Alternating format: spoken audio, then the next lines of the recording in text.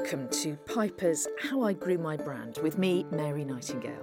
Today I'm with Jasper Cuppage, founder of Camden Town Brewery, the man responsible for making beer sexy and for putting craft beer well and truly on the global map. In fact, he says he's spent his whole life getting into trouble with beer, starting at boarding school in his native Australia. Welcome, Jasper. Where I understand you actually did start making your own beer.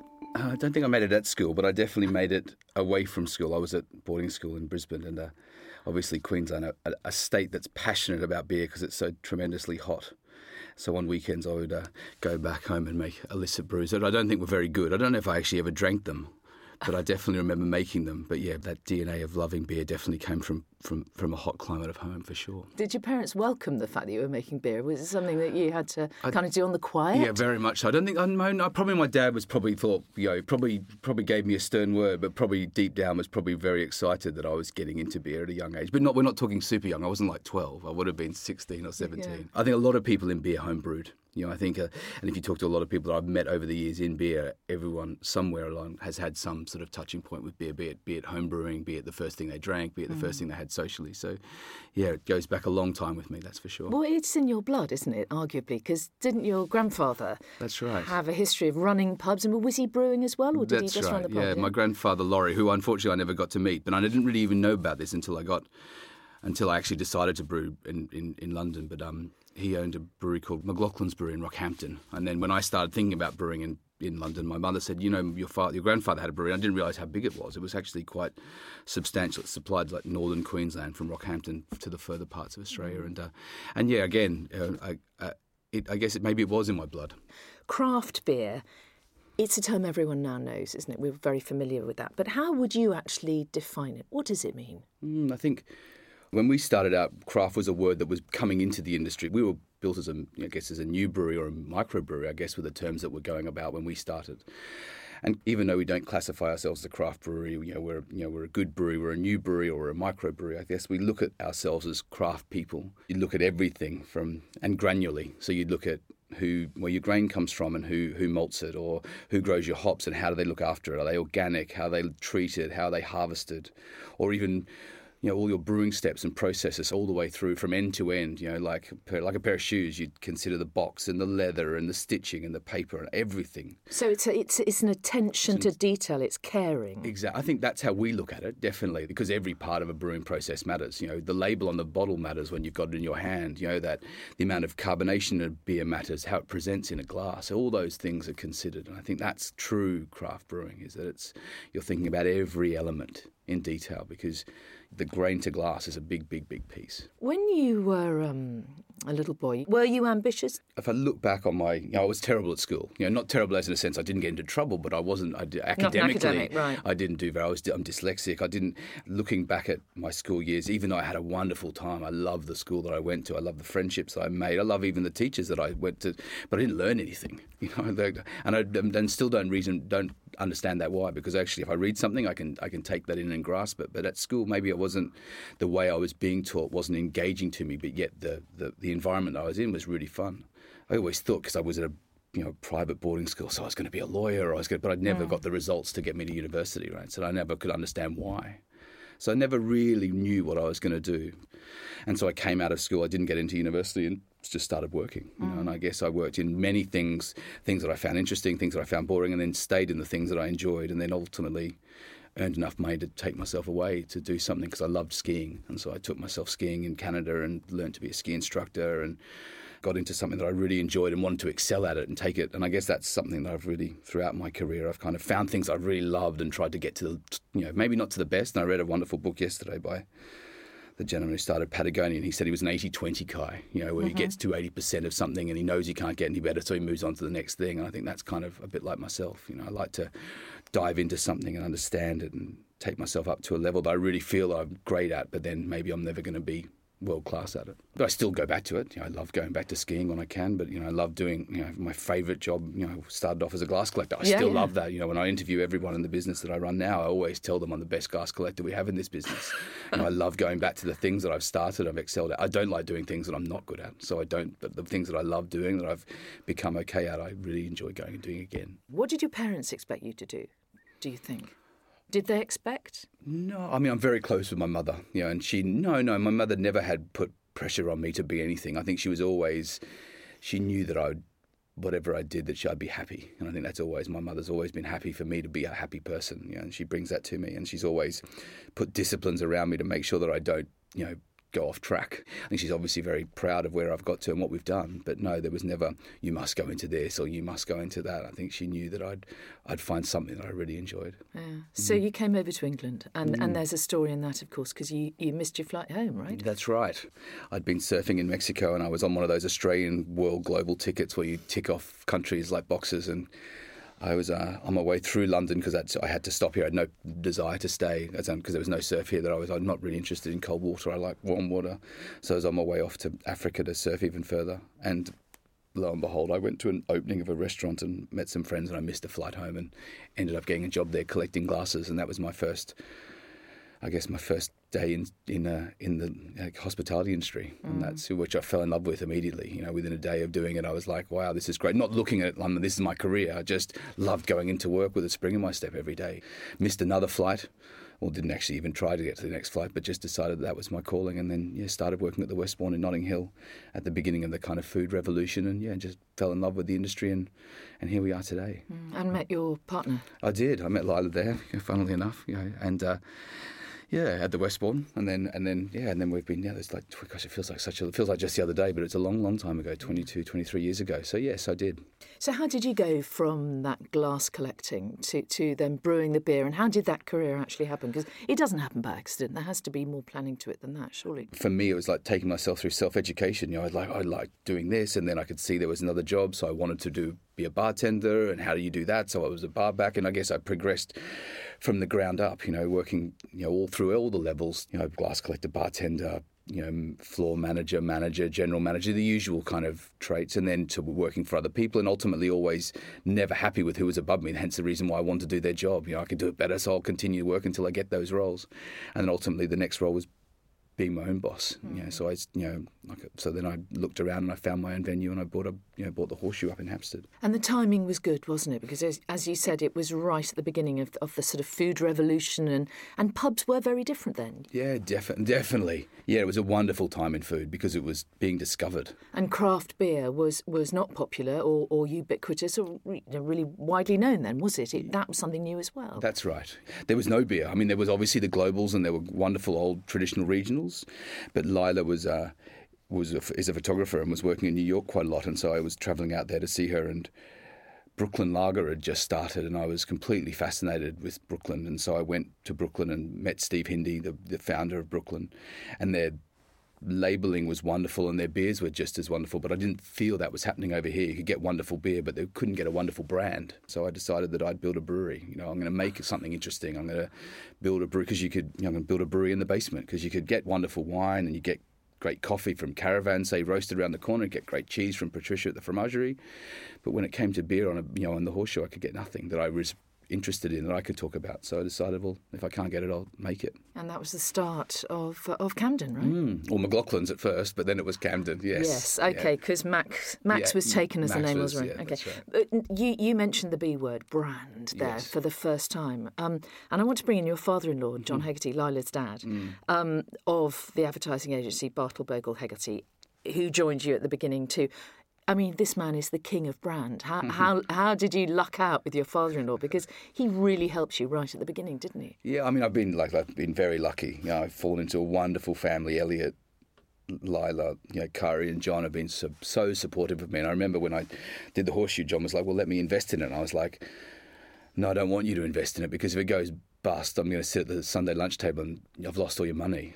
So I'm not, but he's like, no, don't be silly. Let me help you. So he did invest in the Horseshoe, only a small percentage of it. But he's always been, I guess, more than an investment. He's always been there for time. He's always been able to talk to me about brand, and I never really understood the importance of brand. And it was him who really helped me think or channeled my thoughts to sort of come up with the brand. So you got a mentor, really. Yeah. How important is it, do you think, when you're starting out to have a mentor as an entrepreneur? Oh, it's very lonely being an entrepreneur, I think. I mean, that, it's very, you're making a lot of decisions all the time on your own. So to have someone who's a sounding board or just someone to talk to is for me, it was very important. If I look back, it was probably one of the most important things. I was very lucky with the Horseshoe that my three best friends who were very successful joined me as well, and they were kind of indirectly mentors as well. So I always had, depending on what the problem was, I always had someone to go and reflect with. So what business were your friends in? So they were in bars. So there was a team called Barworks. So there was Andreas, Mark and Patrick who owned a collection of really exciting bars in London at the time and still today. And they came on as a partner into Camden at a very early age. And they were, I guess, they were a different part of the mentoring process, but they were there. They weren't there every day, but if I needed any of them, I could always call on them for a coffee or a discussion, or should we do this or should we do that? You said that you didn't understand about brands until John Hegarty explained to you. Can you remember what he said about brands? How did he explain the concept of brand to you? He'd always say the value is in the brand because everything falls off it.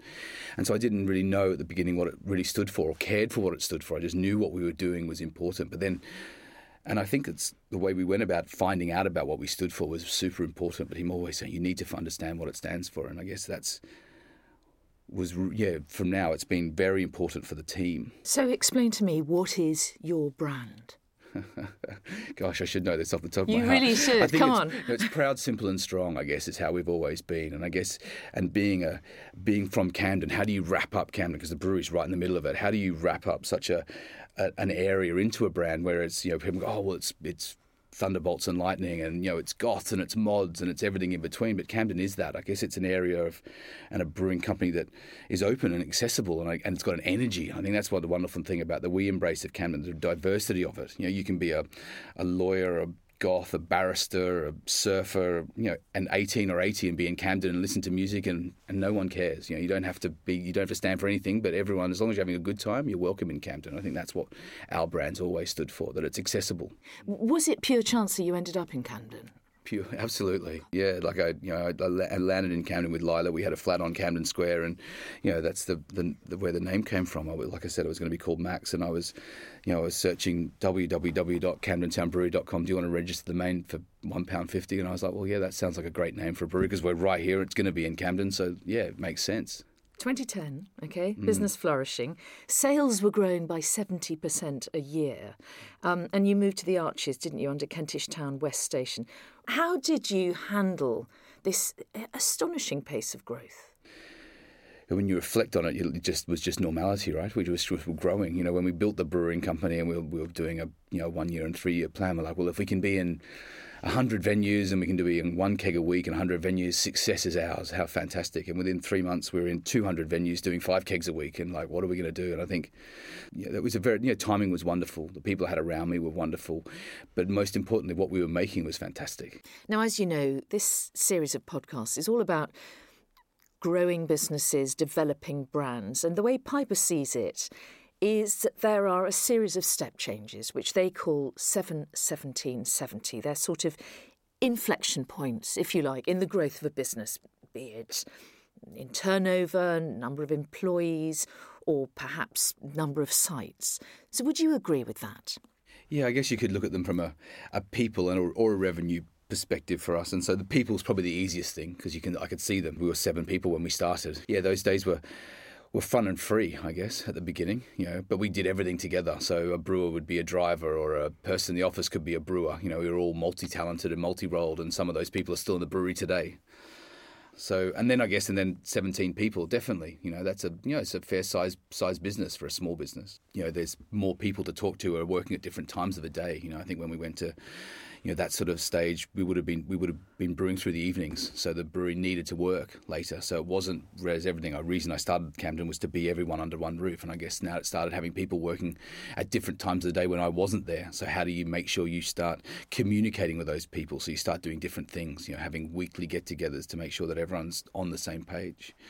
And then ultimately, when you move on to the next, when it's bigger, 70 was probably the chapter before we started joining AB. It was probably a huge change in us because we had a new facility new people, and that's probably when we put an HR department in, because making sure that even though we thought we were doing a great job with our the team, we may not have been. Communication would probably be the big thing across all those stages, because the message, how do you make sure that the message of why you started, to be the greatest lager brewery in the world, is ringing true to the new driver who you're not seeing because he's working at night time, who's just as important as the managing director.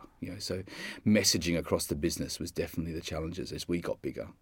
But I think, as better people joined us, they helped me to define how we should make that happen. You're listening to the Piper Podcast, How I Grew My Brand, with Jasper Cuppage, founder of Camden Town Brewery. Now, in 2015, you took the decision, didn't you, to seek investment from crowdfunding to help you build a new brewery. It's become now quite a popular route, of course, but it's not without its challenges or indeed its controversies, is it? How did you find the process?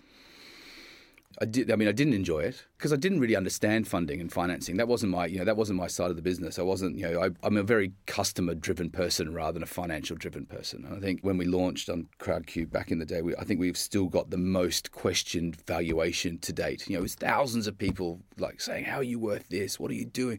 And so it was almost like inviting everyone in who I didn't know, people just questioning our beliefs. And so it was a real opening up of who I was as a person to the world on a social media platform, which is pretty exposing, isn't it? Yeah, it was. And so I enjoyed the raise of it, and I enjoyed the excitement of it. But then once it was all done, we ended up raising the most amount of money you could over that you're allowed to do, and then had to shut it.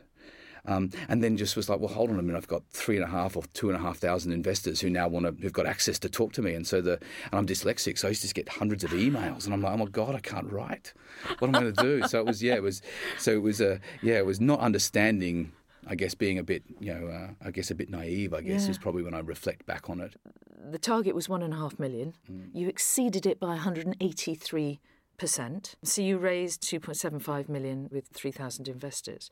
You paid them back. I mean, they really made a great call, didn't they, with their crowdfunding? It was a great investment. Yeah, they did. Yeah, they did. And I've had lots of wonderful emails from people saying that I've started businesses off the back of this. I used the money that I invested, and we believed in you, and thank you. I mean, obviously we had some derogatory pieces, but we've had a lot more people coming up and saying thank you for what we've done. So we did. I guess ultimately you invest in people to make a return, and that's what we did. We safeguarded their money and then gave them a handsome return quite quickly. So yeah, you sure did, because in December 2015 you sold the business, didn't you, to AB InBev, the world's biggest brewer. That's right. But that was not without controversy in itself, was it? So tell me about it. How did you decide to go and do that? I felt the only way to grow our brand was to partner with someone, from a brand perspective. But I always thought it would be a brewing company because they'd understand the ups and downs of the industry. And so I always thought, well, I want to partner with an expert. We weren't looking to do it. We funded. We'd set the lease up for Enfield. We'd put the deposit down on the Crohn's. Enfield being your brewery. Then the second site that we have now out in Enfield. And so we'd got the lease. We'd put a deposit down on the new equipment from Crohn's in Germany, and we were full steam ahead. And then they said, would you like to partner with us? And I didn't really, again, being naive, I thought they were coming to me to talk about a distribution deal. And I was like, well, it'd be wonderful to meet you. Why don't we talk? And so then they came to us and they talked about working together and how they'd like to do it and how we'd like to do it. And the relationship started then. But you didn't even know what M&A was at that point, did you? No, I didn't. I had to find it. There's a lot of acronyms now. Acronyms I didn't know what was either. There's a lot of acronyms within AB. And that was one of the things when we started working with them. I said, look, guys, it's when we get through this deal, we've all got to be friends. So let's make this. Let's make this as interesting, as professional as we possibly can, but also the acronyms have to stop. Listen, I've got an eye for detail. So all the things that I run and own, I understand a P&L, I understand a 3 and single year plan for our business. But things that I don't have an interest in, like an M&A, I had no understanding of because I wasn't looking to do it. I'm well aware of what an M&A is now because I've done one, and I've definitely, which was a really interesting experience. Was it? Yeah, it was. I met some wonderful people, and some of the people from the AB side have become really great friends of mine, and then also some of the professionals, Daljit and Rob, from RSM have become a great friend of mine because he said it was one of the funniest M&As he's ever done. So probably from being so naive, right? So, but yeah, no, it was a really, really good experience. But off the back of that, I created some really strong partnerships within ABI, which is what I was trying to do, because ultimately I really believed in the brand that we were creating, and I still do today. I think there's a huge amount of white space for it, and the reason I took it to ABI and joined them was so that we could grow it to the level I really believed it could get to. There's quite a lot of criticism out there, wasn't there? Yeah. Because you had created this brand which was kind of, gifted amateur almost, an enthusiast and a family and a little bit idiosyncratic and, not playing by the rules, and then you went big. I mean, it was rightly so. I think the questions that really rung true were, was I going to disappear? Are the beers going to be changed? And they were the ones that I was, really considerate about, and they're the ones I really answered. All the nonsensical abuse that was, not very well thought out, I wasn't that bothered with. The social media piece didn't worry me that much. It was the team that I was really concerned about. By that stage, we were 100 in the company, and I had to announce it to them. And there were tears, and there were, people resigning, and that was probably the hardest piece of it. Really, yes, people resigned. Yeah, well, because they feared what it would do to. Yeah, they thought that we weren't the brewery that we were before, right? And so we did lose quite a few people at the beginning, but a lot of people stayed, and they've seen an even better Camden. I think our beers have won more awards since we joined AB, and not because of our relationship with AB, it's because we've got better and been allowed to get better. We've got a better people policy. We hire, we train. People. I remember doing a thing with Claire, who's the head of people, and she put her hand up and said, "Who has had any training at Camden since we've been here?" And not one person put their hand up. If you did that today, probably 80% of the people, everyone at Camden's had some form of, beer school training, management training. So there's been, lots of improvements in the last 4 or 5 years. But you did, even some of your peers in the business, I'm thinking Brewdog, though the implication was you've sold out and they weren't going to sell your beers anymore. Yeah, no, James did, obviously that was a message that James sent to us and ended up trending for days and days and days. And I mean, James is very, very good at marketing and PR. And was it all spin then? Yeah. It was a good line. Yeah, it was. But it didn't make us it didn't worry me or concern us as a business, because I knew we'd chosen the right and made the right decision, to continue the growth of what Camden stood for in the first place. And those changes and that decision hasn't changed today. We're still doing exactly what we did 4 years ago, but we're doing it even better. But those comments are good. They keep you on your toes. And, it was a bit of a storm in a teacup, and we've moved on, and now we've got more and more fans on social media than we've ever had before, and more people drinking Camden than ever before, and winning more awards than we've ever won before. So we must be doing something right. And you and your friends, your partners, owned 95% of the business, so you did okay as well, right? Yeah. Well, they're lucky they are my best friends, and they are now. They certainly are now. So no, everyone. But listen, growing a capital-intensive business is a risk. But, I risked everything to build something right. And I think, a lot of people come into brewing who open a brewery and you can do it for, £100,000. Well, we spent £2.5 million building Camden down in Camden, because we needed incredible equipment to make the beer that we needed to make. And so, if it went wrong, it went wrong. And so they entrusted in me and backed me every single day of the week until we exited. So, they are very happy, and we're still very good friends. How are you with risk? You don't strike me as a sleepless nights kind of guy. No, I'm not a gambler. No, but I'm committed to. But do you worry? Opportunity. Do you worry? Do you get scared? Did you become anxious? Yes. Not about growth. I get anxious about things within the business. How are the people? How's it working? How are our customers? They're the things that worry me.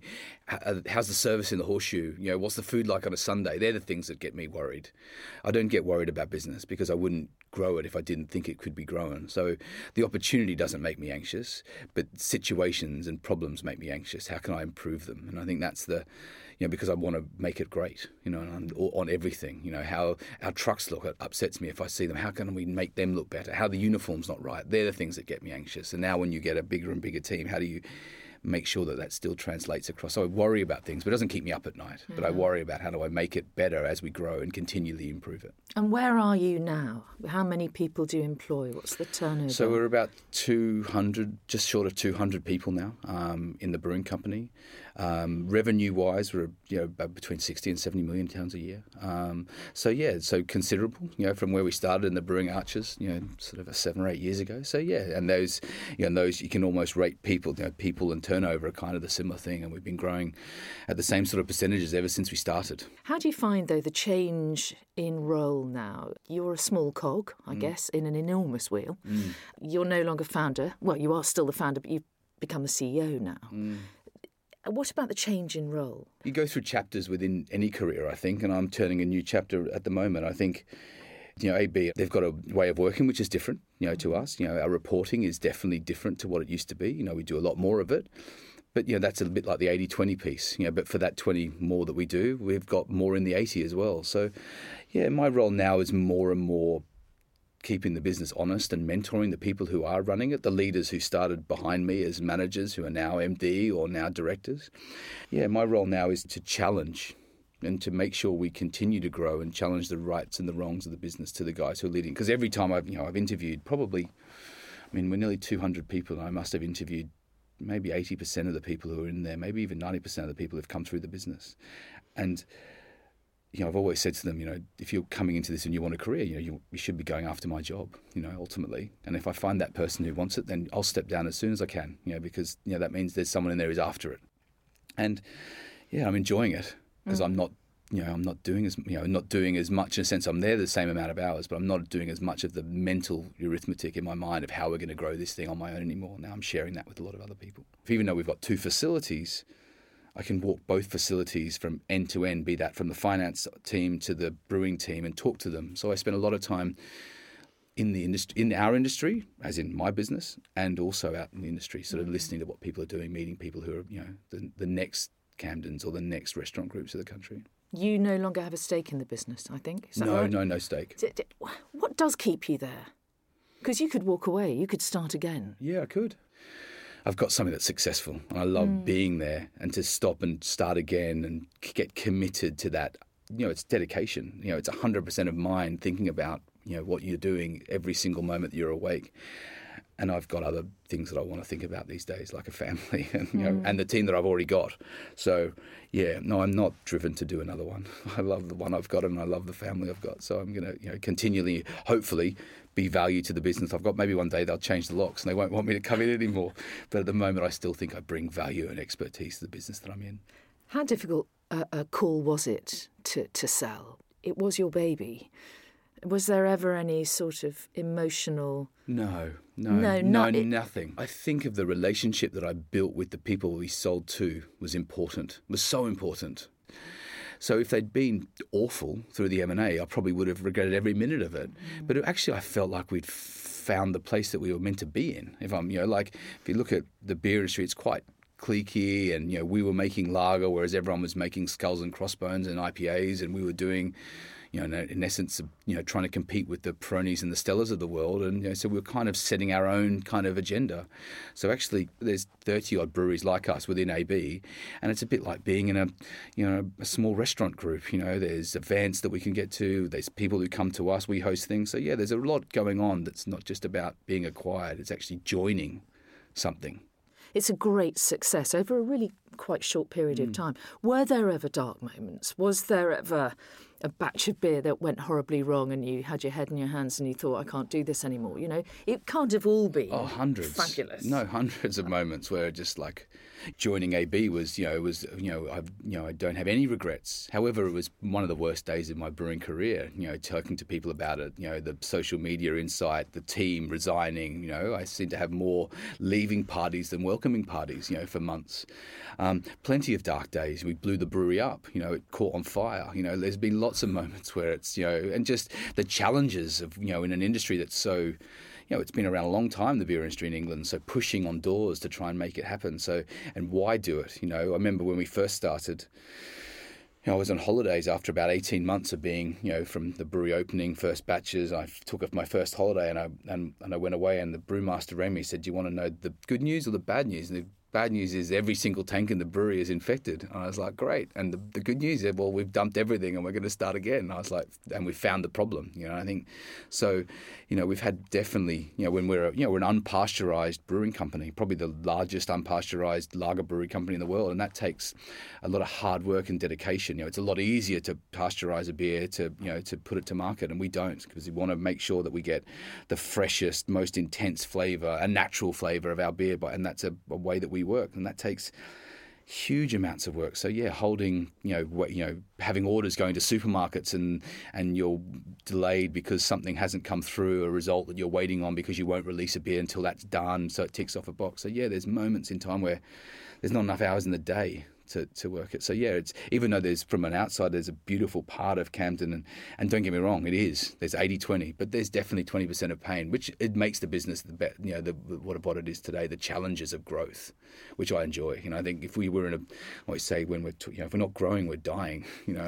But they come with huge challenges and sleepless nights and moments of of concern. But yeah, no, they've definitely had plenty of them. What about your advertising and marketing? I mean, you had the expert, obviously, in your father-in-law. But have you done a piece of that you're particularly proud of? We've done lots of really interesting work. I thought, obviously we did Hell's Razor for the Crowd Cube, which worked really, really well.